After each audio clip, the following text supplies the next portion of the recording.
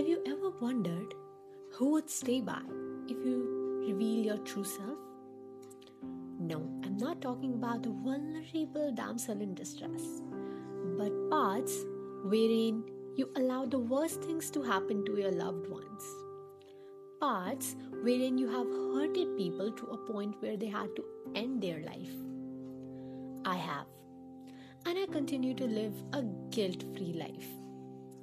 I take all the misery life puts me in as a repayment for the mess I have created.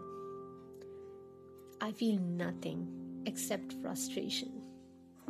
And for someone who feels excruciating frustration, the best comeback is a redefining silence. And I have eased it with perfection. I hate listening to lewd comments about my body, my skin, or whatever. Because they can be better. In fact, they should be better. And I hope one day they will be, once they know me, who I truly am.